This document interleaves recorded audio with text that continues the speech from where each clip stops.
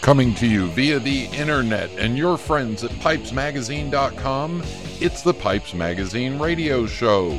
The show that is so bad, not even strobe lights and a disco ball could make it better or merrier. Now, I invite you to sit back, relax, the smoking lamp is lit. Here's your host, Brian Levine. Welcome. It is the Pipes Magazine Radio Show. Yes, the sometimes irreverent, sometimes educational, but always entertaining weekly pipe smoking broadcast. And I am your host, Brian Levine, coming to you 100% pre-recorded. Yep, my last trip of the year. I will be on the road all this week, so this is actually Monday morning. Monday morning, kind of early for me. Anyway, in tonight's show, in pipe parts, going to be kind of a hodgepodge, a little update on FDA stuff, and some last-minute gift ideas. Just get that out of the way. Kind of a mixture. My guest tonight is Richard Lawton, and you want to talk about a guy who's got an interesting past. Just wait until you hear what Richard did and all that. So anyway, he's making pipes now, so we'll talk to him. Music, mailbag, and another rave for you.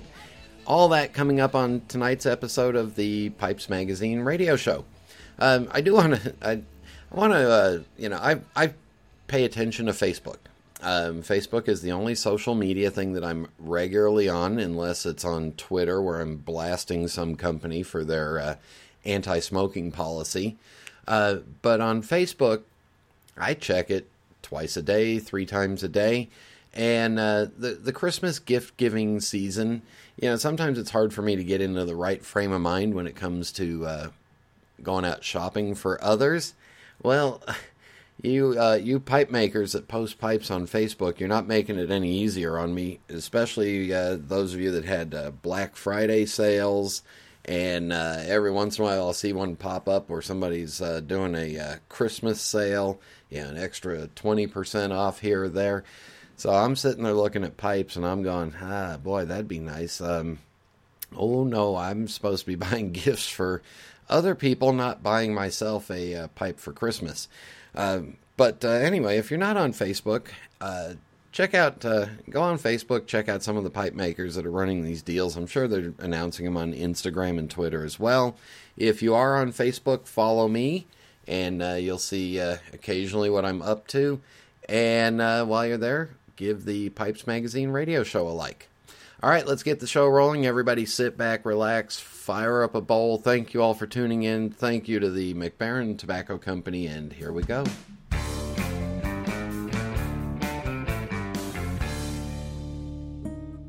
Italians have always been known for their aesthetic passion. It's their birthright, their legacy. And just like Savinelli, it continues to grow and evolve. It is ever-changing. Milan, 1876.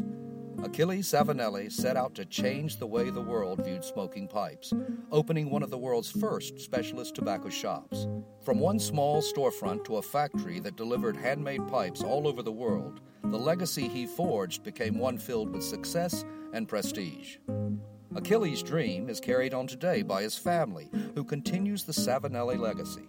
Each year, Savinelli debuts a series of new, forward-thinking designs comprised of quality-crafted pipes shaped from some of the best briar in the world. Behind every beautiful object, there's a story. Start your own chapter. Visit your local tobacconist or premium online dealer today.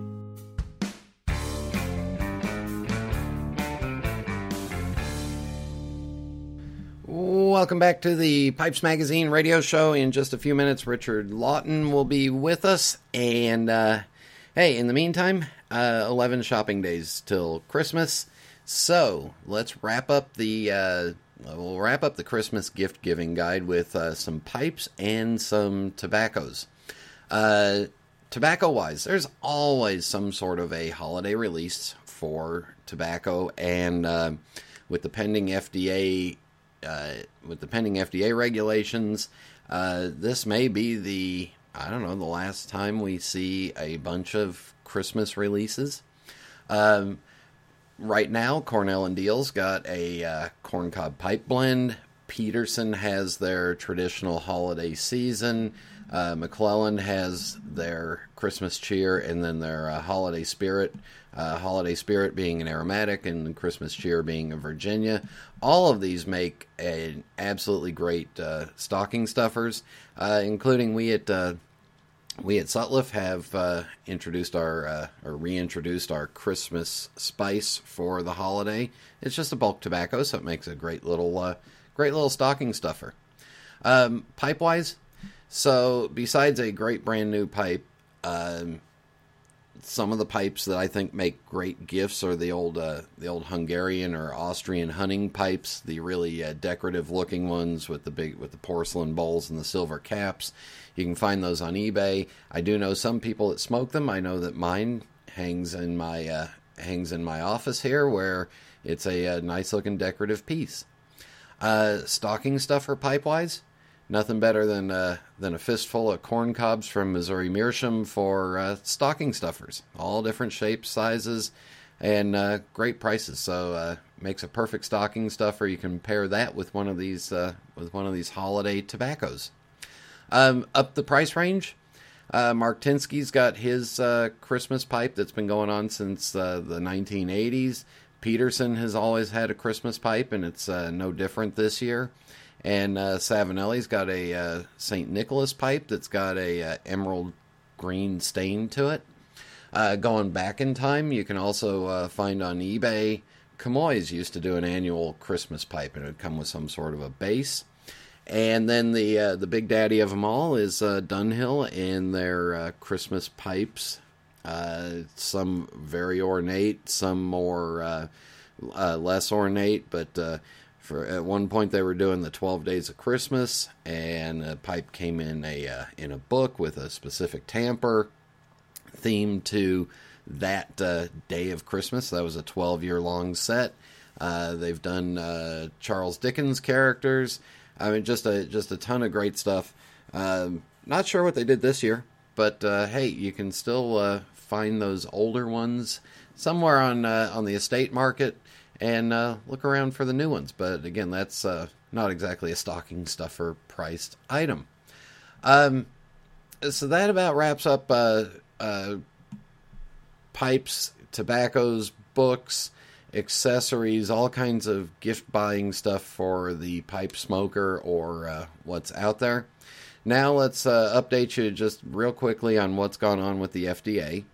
About 10 days ago, 8 members of the House of Representatives across the aisle, so both sides, Republican and Democrat, one of them a MD, sent a letter to the FDA asking them to remove the remove the discontinuing of selling of bulk tobaccos. What they said was that a product that has already come from a manufacturer that is deemed by the FDA and regulated does not constitute a change if somebody just opens up the bag and portions it out. At the same time, they also said that if a tobacconist takes 2 deemed products and further mixes them together, thus making a custom blend, that does not deem a new product, and they felt that the undue restrictions upon small businesses like tobacconists and the further redeeming of these already deemed products was unnecessary and unburdensome. Now, not to get your hopes up, to the best of my knowledge, there's been a couple of other letters that have come from Senate and Congress to the FDA, and the FDA has not responded to any of them. But it was still exciting and nice to see a letter from members of the United States Congress that specifically talked about bulk tobaccos or even the pipe tobacco industry. The other thing the FDA announced last Friday was they are delaying the requirements or the time for manufacturers to register their brands. They're delaying it from December 31st all the way until June, citing that that the industry needs more time for it. What I think, and remember I'm the leading expert on my own opinion, and here it is, I think the FDA is not ready for everything that they're going to get. At the same time, funny part is, they're supposed to receive the ingredients in February from us tobacco manufacturers. Well, if they don't know what the brands are or what the product names are, how can they get the if they don't know by February what the brands are, how can they get the ingredients for it? So I think that too will get pushed off again. Nothing firm on that, but again, a lot of speculation. And as things come up with the FDA, real things that I can actually say with some confidence, we'll let you know right here on the Pipes Magazine radio show. All right, in just a minute, Richard Lawton. This is Internet Radio. The year was 1849. Zachary Taylor was sworn in as the 12th President of the United States. The U.S. flag remained fixed at 30 stars. Edgar Allan Poe was found dead in Baltimore. Congressman Abraham Lincoln patented a buoying device, the only patent ever filed by a future president. William Bond was the first person to photograph the moon through a telescope. And gold was discovered in far-off California.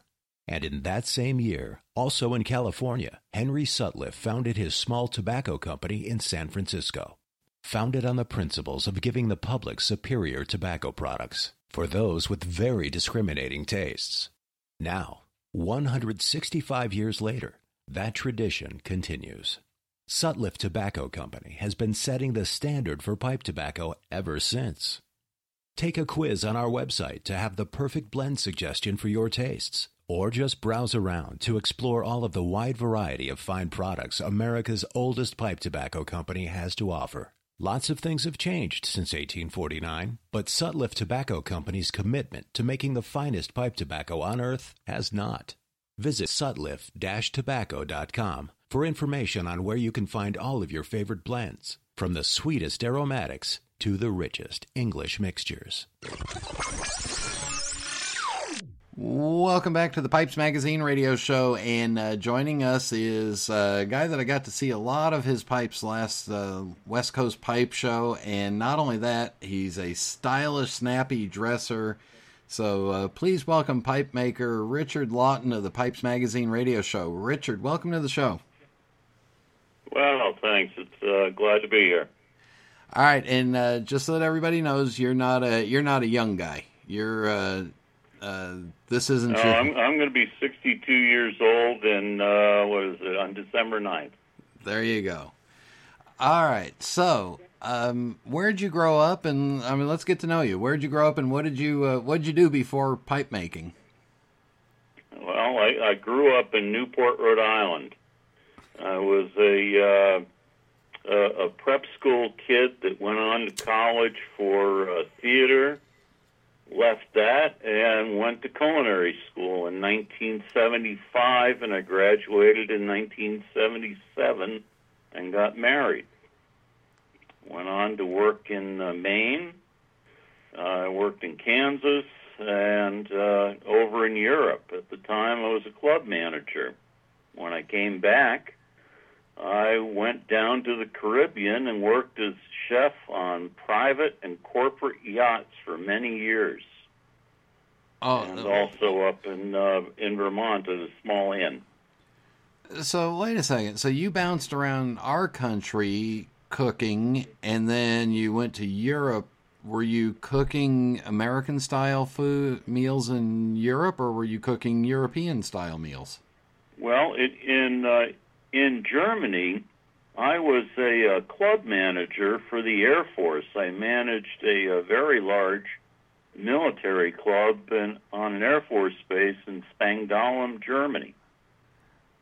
Wow! So you were cooking for Americans that were stationed overseas, and Americans and Germans.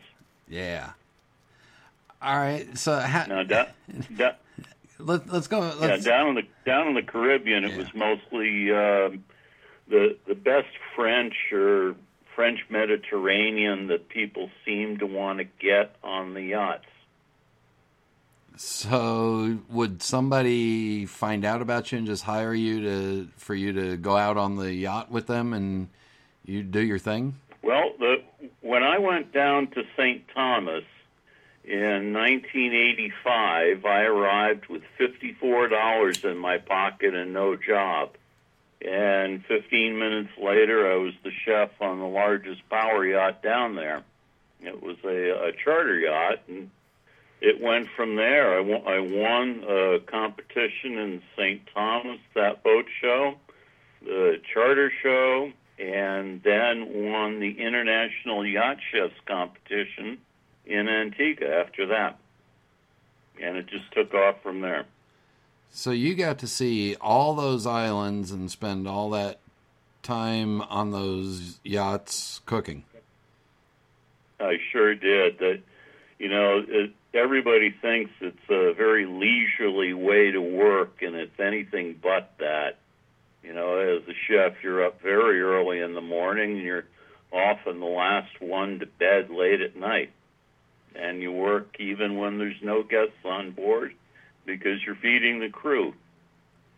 Did you have a kitchen crew that worked for you, or were you kind of a solo act? No, it was on most yachts, other than the largest ones. Back then, there was generally just the chef, also a stewardess, but the stewardess took care of what was outside of the galley. You did everything in it. So she took care of serving and doing the dishes out there, and then you took care of the pots and pans and... Pretty much, yes. Yeah. So that had to make for some long days, but are there any noted people that you cooked for that you're allowed to talk about? Oh, let's see. One yacht I was the chef on was the Amway boat, Enterprise 4. I worked for J. Van Andel. Wow. That was in 2000. All right, so how do we get from you cooking on a yacht to making pipes? I mean, when did pipe smoking and come into your life? Pipe smoking came into my life in 1974. I've been smoking most of that time since then, and my first pipe was bought by my soon-to-be wife, an old green lacquer thing. I don't remember what kind, but she bought me a pipe and a bathrobe because she thought I'd look like Hugh Hefner. and did you? No. Oh, okay. No. She wanted me to smoke Captain Black Vanilla, and I gravitated towards the old Bengal slices and the black Balkan Sobranie. So not exactly what a wife would want being smoked around all the time, but no, she didn't like that much. Back then we smoked in the house, and she could handle the vanilla tobacco, but not those heavy Latakia blends. So, and did you automatically prefer the heavy Latakias and kind of stick with them, or did you move around? I did. It really was Bengal slices and black Balkan for most of the time, but when I would go around other people, back then so many of us smoked that if I was going to be in an enclosed environment around other people, I generally smoked that Captain Black, because very few people are offended by that. Did you stick with that green lacquer pipe for a long time, or did you get into... Not very long, no. No, that didn't last too long. I always liked the Danish pipes. And that's kind of what I like still. But back then, I couldn't afford them, any good ones, so I'd buy the store brand ones from Tinderbox.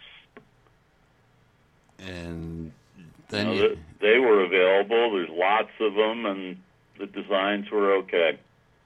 Well, we're talking about in the 1970s, that would have been more of the Danish freehand style. Oh, yeah, definitely. I still got one. It's an old Soren. Yeah. So were you smoking a pipe all day long, or was it just on your breaks and when you got a chance to sit down? On the yachts, I didn't smoke at all. You could smoke off the yachts, but not on them. So there wasn't a lot then. But in the restaurants that I worked in the early years, as a chef, you could smoke right in the kitchen. Yeah. It didn't matter. I smoked all day long.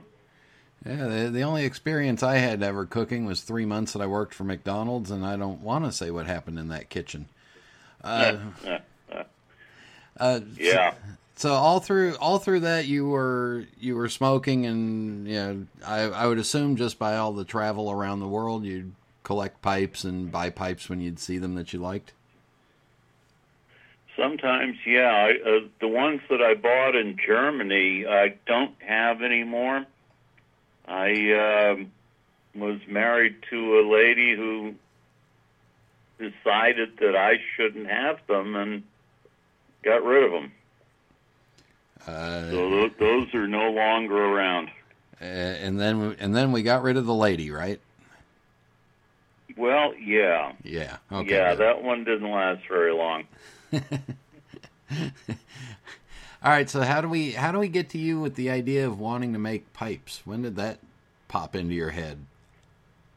Well, the first time I carved a pipe was 14 years ago, and my wife, she didn't see that I needed more than 2 pipes. I've still got one of those 2 pipes, but I wanted more. I wanted a cabinet full of them, a couple of dozen. So I started carving them in a shed in the backyard, and up until a couple of years ago, I just made them for myself. And they were always somewhat large, Danish-inspired freehands. And then when did you turn pro and start selling pipes? Well, the first pipe I sold was, about 20 months ago. I made one, a Preben Home looking very large freehand with some wood I got from Mark Tinsky, and put a few pictures up on Facebook, and a couple of minutes later I had several dozen people asking me where they could buy it. And that first briar pipe I made, I still have. I couldn't bring myself to sell it, but I immediately went out and bought more wood and just started doing it. And did you use other pipe makers and resources on the forum to kind of fine-tune what you were doing? Oh, I sure did. I read everything that I could possibly read. I spent endless hours watching videos of what people did. And when I found that, many pipe makers are quite open, that if you ask them a question, they'll reply. Yeah. Even the best guys, I've been in contact with Eric Nording, and he's been quite helpful. Wow. All right, we're going to... a guy that's not too far away, Mark Tinsky. Yeah, because you're up in the Pacific Northwest now, so he's just separated from you by the little strip of Idaho. Yeah, he's just over there, and it's just a phone call away. He's been quite helpful. In fact, all the wood that I have, I bought from him. That's but his wood now, it's coming from Makis in Greece. I was able to meet him in Las Vegas this year. Perfect place for us to take a break. When we come back, we'll talk more pipe making, and I think we'll talk a little powerlifting too. So stay with us. We'll be back in just a minute.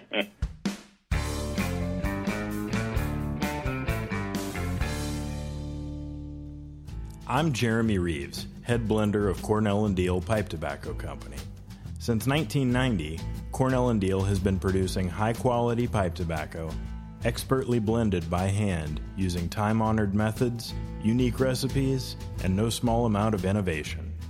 One example of such innovation is our bestseller, Autumn Evening. We start with whole-leaf red Virginia and strip the stems by hand. The tobacco is then cut into ribbons and cooked for 2 days according to our unique recipe to create our special red Virginia Cavendish. Then we infuse the tobacco while it's still hot with our secret flavoring to achieve the sublime sweetness, deep flavor, and delightful aroma that makes Autumn Evening so well loved by our loyal customers and everyone around them as they enjoy this very special blend. Cornell & Deal Pipe Tobacco Company. It's a labor of love. Contact your local or online retailer for information.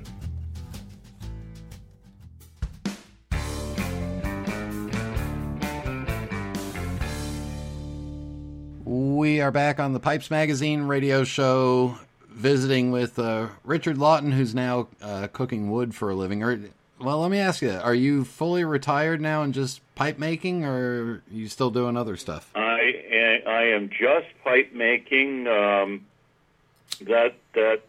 I haven't been able to work as a chef in about 7 or 8 years. I had 2 back fusions, 4 knee surgeries, 2 replacements, 2 shoulder surgeries, and 1 replacement. Because of maybe our next subject, the powerlifting.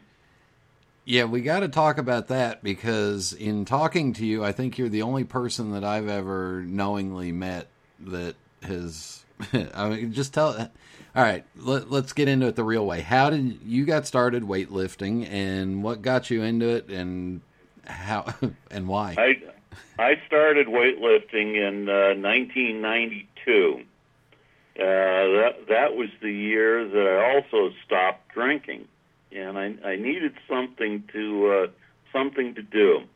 I joined a Gold's Gym, and I really liked what the people were doing in there. I started lifting weights and found that I was pretty good at it.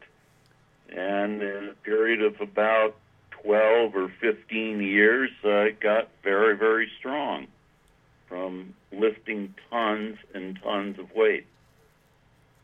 Now, all right, so how much could you, at your peak, how much were you bench pressing? I was bench pressing 429 pounds.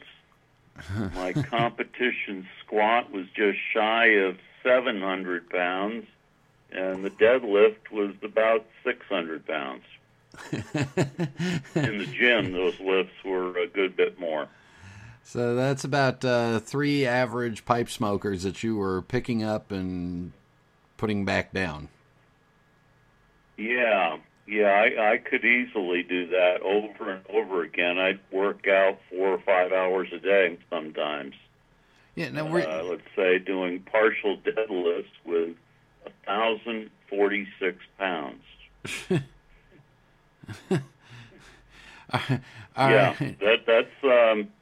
That's more than 2 full large refrigerators. Yeah, and at the same time you were a pipe smoker. Yeah, I was. What's good in the pipe smoking part is not inhaling it. Yeah. Granted, back then I wasn't smoking as much when I was getting ready to compete, but because I'm not inhaling it, it didn't affect my lung capacity at all. And if anything, it may have helped you relax after a good solid workout. Oh yes, it definitely did. It made a big difference. The hardest thing with powerlifting is the adrenaline that builds up from lifting all that stuff, and you've got to get rid of it afterwards. Yeah, so you did that for several years, and then the body started to give out on you. Yes, I stopped powerlifting shortly after my daughter was born because of the expense it took. I ate 9,000 calories a day in food and spent a couple of $100 a week in supplements, and frankly couldn't afford it anymore. And it wasn't until about 10 years after stopping powerlifting that the joints gave out. Now, I met you. You're not exactly a tall fellow, but I would imagine your chest had gotten quite developed, and clothing must have been an issue. It was very difficult. I was had to wear double XL tops, and I'd have to wear extra large bottoms. When I was weightlifting, I weighed 272 pounds with 10% body fat. Wow. I was rather, I was very large. Yeah. All right. So now you're retired from that, and you decided to dive fully into pipe making.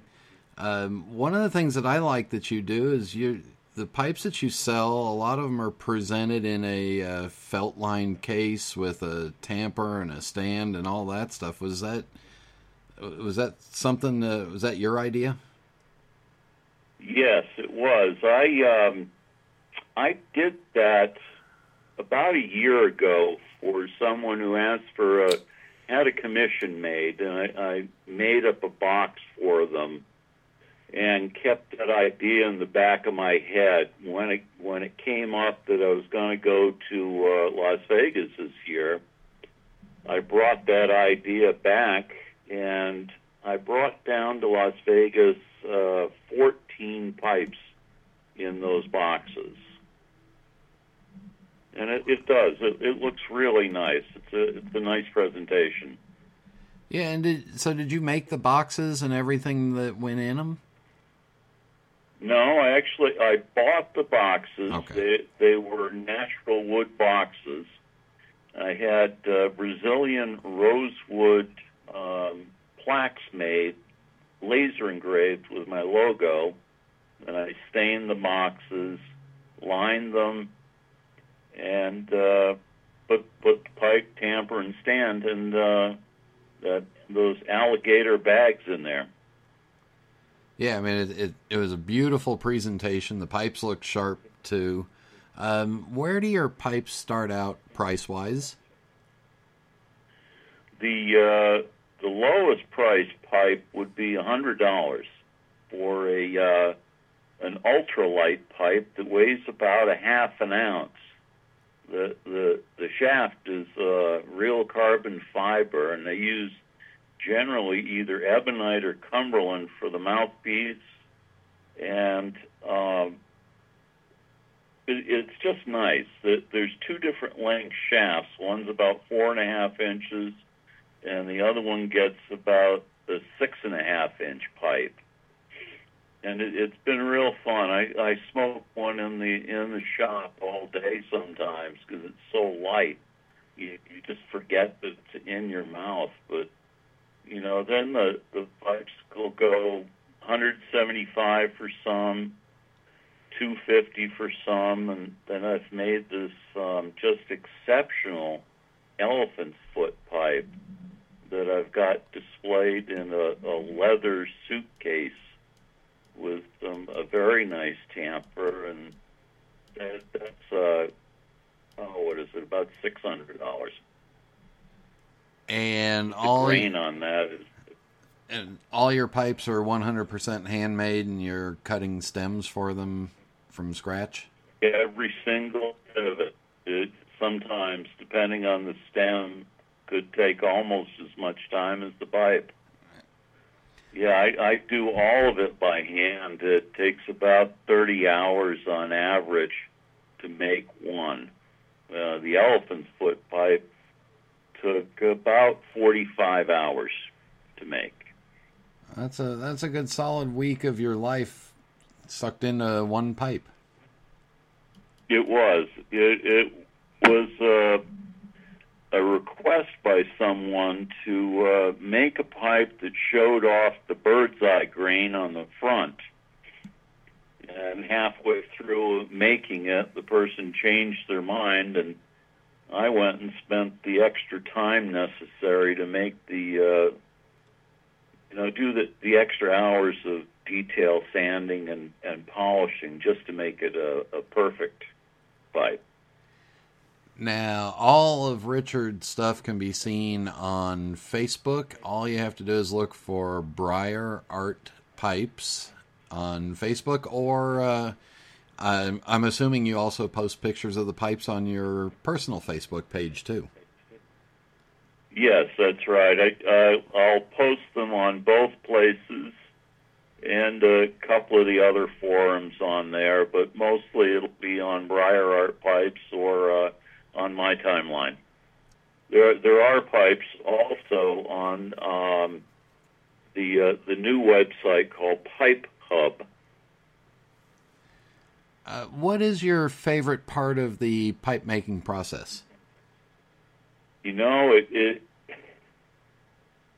Somewhere in between doing the design and just before I stain it, I'll know then how good it's going to be, or how successful I was in the concept of the pipe and in designing it, and then spending the hours of carving, sanding, and just getting ready to stain it. Before I put the stain on, you can tell what Mother Nature offered up and how well you've done in getting the grain ready to stain.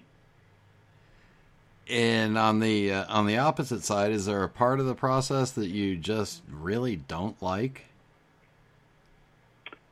Well, I'd say, yeah, there is one. I'd say that would be cleaning the shop. A lot of dust flying around. I'd say some parts of the shop, I don't know if I've gotten back underneath a couple of the benches and swept out in 6 months. So there might be enough wood laying around to make another pipe out of. Well, oh yeah, there definitely is. I actually cleaned out a couple of days ago when we were getting rid of a new fence on my bandsaw, and we needed some room, and there were some chips off the backside of the bandsaw that I know have been there 9 months. So I take it you don't mind doing a commission if somebody comes to you with an idea? Oh, no, I've done quite a few, actually. I'd say in the last year and a half, I've done about 12, maybe 15 of them. And with that, I mean, how many pipes a year do you think you can make?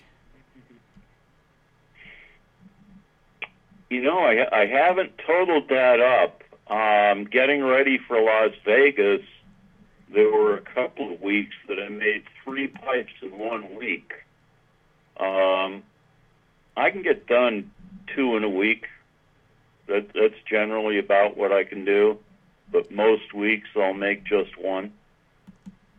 Yeah, so if it's the ultralight pipes, I can do 2 or 3 of those in 1 day. Yeah, so I guess it just depends on what you're doing. It depends on the pipe how long it's going to take. Because of my injuries, my back fusions, I can only work 2 or 3 hours at a time, so I have to take a lot of breaks. Yeah. When I go back to it, I jump back in just as like I got up in the morning. So I'm in the shop 12 hours, but I'll only actually, because of the breaks, work about 8. What else are you doing in your free time now? Are you still doing any cooking at home? I do some cooking, but not a whole lot. I've tried to get my weight down from what it was. When I stopped powerlifting, I bumped up to over 300 pounds, and now I'm right down to about 200 pounds, and that seems pretty decent. But no, in my free time, I had been building custom fishing rods. So, another thing that's got you out in the shop. Right. Yeah, I don't do the rods in the pipe shop. There's too much dust. You know, you can't have wood dust in an epoxy finish. It just doesn't work. And the last questions that I got to ask you about is you're quite a stylish guy, because when I saw you had a bow tie and the mustache waxed, where did the style come from? And I know that was a hand tied tie, so I'm assuming if anybody wants to learn, there's a couple of things. You know, I grew up in Newport, Rhode Island, and that would be. People would call it resort wear now, but growing up, I went to prep school, and we dressed and wore ties every single day. I never saw my father going out of the house without one. And growing up in New England, I was exposed to an Ivy style of dress, and it just carried over. You know, now at my age, I feel like I want to dress that way because I can. So you've got a collection of bow ties, and you're training the mustache. Yeah, I've got about 12 or 15 bow ties and probably 60 other ties. I'd say the jackets, 15, maybe more. And I know when I go to Chicago, I'll be wearing Madras. How long will? And I am pretty confident no one else will be. Yeah. How long do you plan to grow the mustache out, and do you think you'll be able to get it to curl? Well, I can curl it now, but I generally don't. I've been growing it out now about 3 years, and I trim it every couple of months. I like it about the length that it is. So there's hardly a week will go by that I'm not asked, "What do you use on your mustache?" Yeah. So what do you The use? stuff that I use is called Spiker. And is that just made for mustaches? Because I can't even grow. I mean, I couldn't even. No, it's not. It's not made for mustaches at all.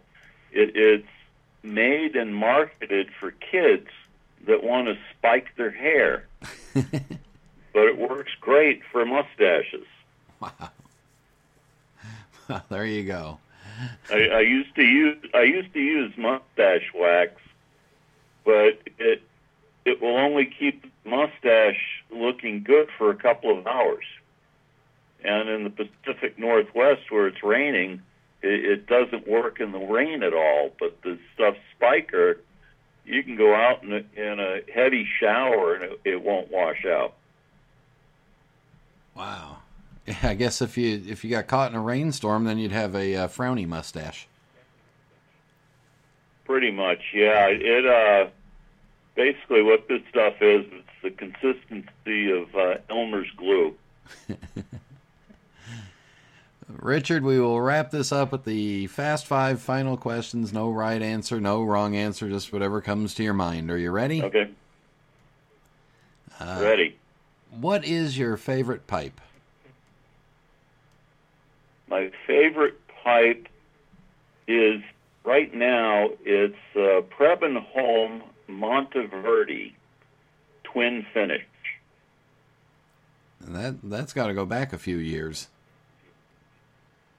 It does. I'd say 1975. That one, along with a very old Nording. Wow. Actually, a Nording Sun. And what is your favorite tobacco? My favorite tobacco is the Old Bengal Slices. but I can't afford to buy it. So I've resurrected an old tobacco blend that I had last made in 1976. I resurrected it last summer.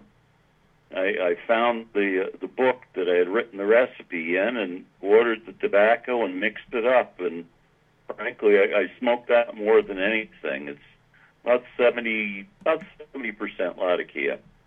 Oh, Lord. All right. What is your favorite drink? Really good coffee would be my favorite drink. There's a type of coffee called tea berry that is just phenomenal. It comes from Tanzania. I've had it. It's good stuff. It's not cheap either. Oh yeah, from World Market.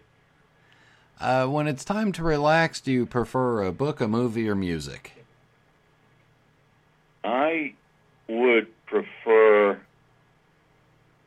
a book. I've got a large collection of cookbooks, and for many years I would read those. Now that I spend more time reading on my phone, it just seems to be easier, I guess. And music too. And the final question is, do you have a particularly favorite pipe smoking related memory that we haven't talked about? Yeah. Let's see. I suppose that the favorite pipe smoking memory would be that first briar pipe that I carved. You know, I carved that, and the only tool I used was a Dremel. Oh, wow. I carved every single bit of it using only a Dremel. I didn't even have a drill. I used a Dremel bit to drill the air hole and make the chamber, and a lot of sanding. And a lot of hours. Oh my gosh, it took 2 weeks, 5 or 6 hours a day to make that one pipe. Yeah. And that's the pipe that I posted pictures of that people ask, where could I buy it? Richard, thank you very much for joining us. Happy holidays to you, and we'll see you in Chicago.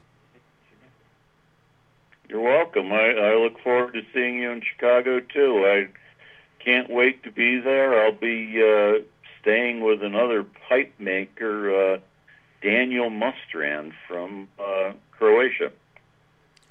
It's always a good time, so thanks again. Yeah, hopefully I'll get a table. And we'll be back in just a minute.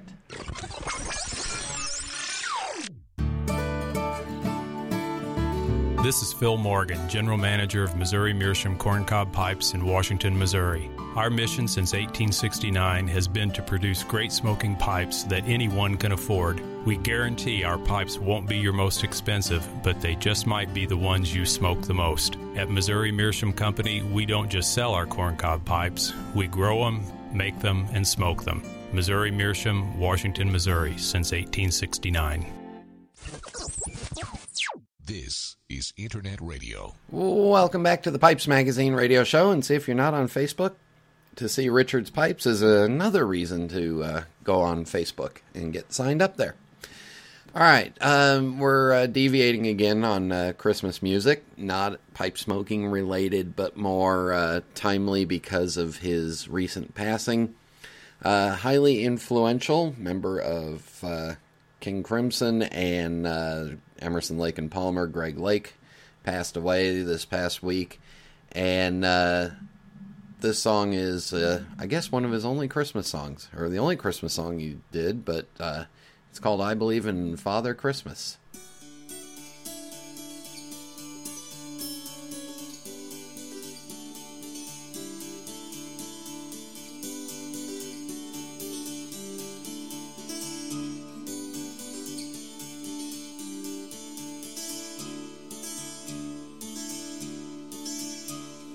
They said there'll be snow at Christmas.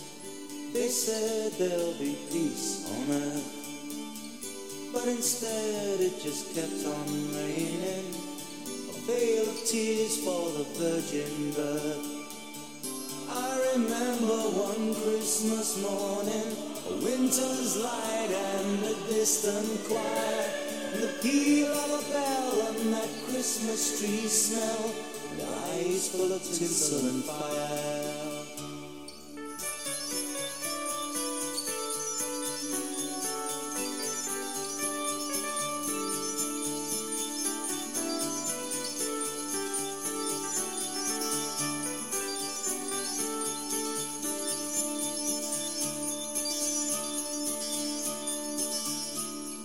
They sold me a dream of Christmas. They sold me a cyanide. They told me a fairy story till I believed in the Israelite. And I believed in Father Christmas. And I looked to the sky with excited eyes. Then I woke with a yawn in the first light of dawn. I saw him and through his disguise.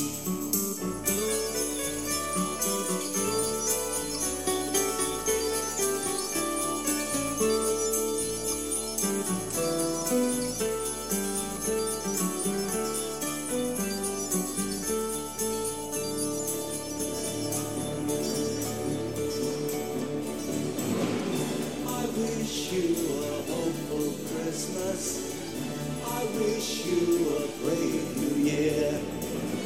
All anguish, pain and sadness, leave your heart and let your road be clear.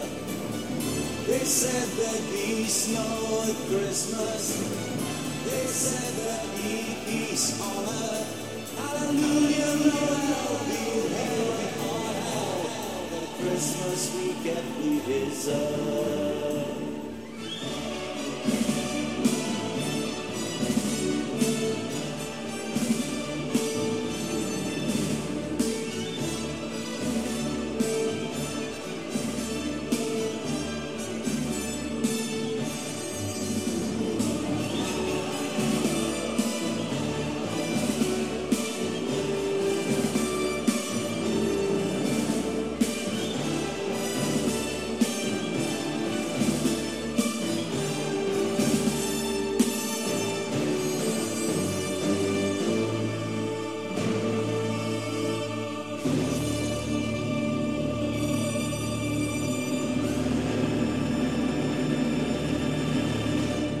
Greg Lake, guitarist, songwriter, singer, I think slightly overshadowed in Emerson, Lake and Palmer by Keith Emerson, and but what a great talent, and what a beautiful song, and perfect timing for Christmas. Oh boy, we've got a message. In the mailbag, going back to last week with Skip Elliott, Voorhees writes, great show. Skip is a wonderful pipe man and shop owner. I've been to the Briary, and even after buying a pipe, he almost sold me another.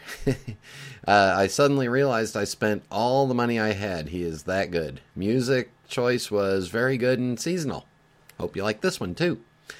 Dino said, love the cow. A really fun conversation with Skip. Nice tune, and I second your rave comments. Good show, thanks, Dino. And going on further, Cosmic Michael wrote, Skip, great show. I can't believe you got Skip to use technology enough to record his voice.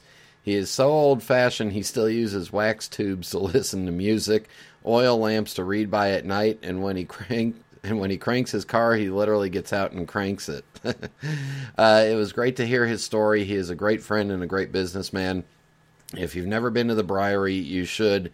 In all my travels, I've never seen another pipe shop like it. Skip is very friendly, personable guy. It's one of those places where everyone knows your name and they're always glad you came. Yeah, and Michael, I just want you to know that the technology that Skip used was a party line telephone patched over here. Dan, KC Ghost writes, the cow was killer. What a great doodad. Yeah, guess the cow was a hit. Of course, I'm thinking, who the hell is Skip Elliott? I had heard of the Briary, just never put his name to it. Immensely jealous of his head of hair. Yeah, me too. Good of you to mention all the people who do volunteer work in your rave. Thank you very much for all the comments. Yeah, Skip is definitely one of those, and the Briary is one of those rare pipe shops that's still up and running and doing great. So if you're ever in the area, do make sure and definitely stop by. Pipe shows coming up. The next one is St. Louis, February 18th. That's only about 2 months away, so start your planning and get yourself to a pipe show. And by January, we'll update the calendar on PipesMagazine.com with the 2017 pipe show schedule, so make sure you do that. Going back to Facebook real quickly, with the holiday season being a rush, hopefully we all get a chance to sit back and relax with our pipe and enjoy the season. So I'm putting this offer out there. How many of you would be interested in doing a Facebook Live thing? Maybe just me hanging out here in my office and showing off some of my personal pipes or some of the Disney Tobacconiana collection, or just sitting back. I'm thinking it would be the week between Christmas and New Year's, somewhere in the evening on the East Coast. And if you're interested, let me know. If we get enough people, maybe 8-10 people that are 20 that are really interested in doing it, I'll schedule it and I'll let you know next week on December 20th when that would be. Anyway, just thought it'd be fun to do and maybe help force us all to sit back with our pipes and get away for a little bit during this hectic holiday season. All right, in just a minute, holiday rave time.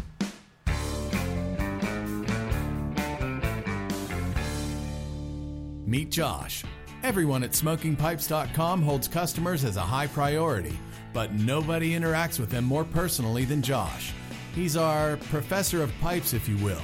As a previous professor of history, educating the customer comes easily to him. He loves explaining the history of a particular pipe to a customer or coaching his customer service team. I love to help customers find that perfect piece for their collection. It's my job to make sure there's a smile on the other end of the line, and I'm more than happy to be the one to put it there. And although Josh's job can sometimes be quite demanding, he doesn't mind. He loves his job at SmokingPipes.com. Why? Because I don't just sell pipes, I smoke them. Call us at 1-888-366-0345. That's 1-888-366-0345. Or check us out online at SmokingPipes.com. We are quality. We are experts. We are SmokingPipes.com.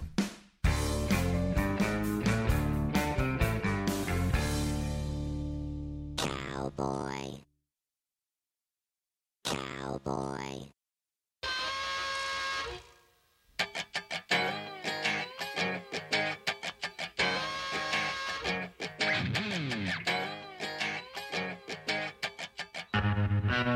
As I think of it, this is somewhat rant and rave all at the same time, because the definition of a small business in the United States is, it varies, and I'm reading from Wikipedia. In the United States, the Small Business Administration establishes small business size standards on an industry-by-industry basis, but generally specifies a small business as having fewer than 500 employees for manufacturing businesses and less than $7.5 million in annual receipts for most non-manufacturing businesses. The definition can vary by circumstance. For example, a small business having fewer than 25 full-time equivalent employees with an average annual wages below $50,000 qualifies for a tax credit under the healthcare reform, blah, blah, blah, blah, blah. Well, here's my argument. 99% of the pipe tobacco and pipe industry qualifies for a small business. All those tobacconists in your town, those are all small businesses. I don't know of any tobacconist that has more than 25 full-time equivalent employees with an average annual wages below $50,000. I don't know of any manufacturing company in the entire industry that has more than 500 employees. These are all small businesses that we all support. When you go into your tobacco shop, whether it be primarily cigars or you're lucky enough to have a full-fledged pipe and cigar shop in your town, when you talk to the owner, not only are you talking to the guy that's selling you stuff, he's buying stuff, he's supplying the paper towels for the bathroom, he's running the business from top to bottom. We as an entire hobby support small businesses all the time. We salute the small businessman, and we need to keep fighting for them. As you're buying gifts this year, most of those companies qualify under the Small Business Administration's standards for a small business. So we've been supporting small businesses or shopping small long before American Express thought it was trendy. So keep supporting those small businesses. If you've got a shop in your town, hey, do stop by and at least buy a little bit of tobacco from them, even though it may be more expensive than ordering it online occasionally, or pick up some pipe cleaners or something. All right, there you go. Remember, brand new Pipes Magazine radio shows every Tuesday at 8 p.m. Eastern Time, unless I screw up. Tell all your friends about the Pipes Magazine radio show. Follow it on Facebook. Leave us a rating or review on iTunes. We would appreciate that. I want to thank Richard for joining me. Thank you all for tuning in, and until next time. Happy trails to you until we meet again. Happy trails to you. Keep smiling until then. Who cares about the clouds when we're together? Just sing a song and think about sunny weather.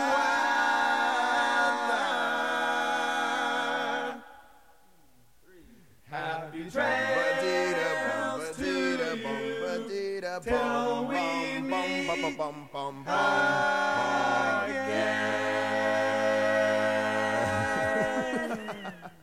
Want to be part of this show? We're holding open auditions this Saturday. Please contact the Pipes Magazine radio show if you'd like to become part of our all-female elf naked singing choir.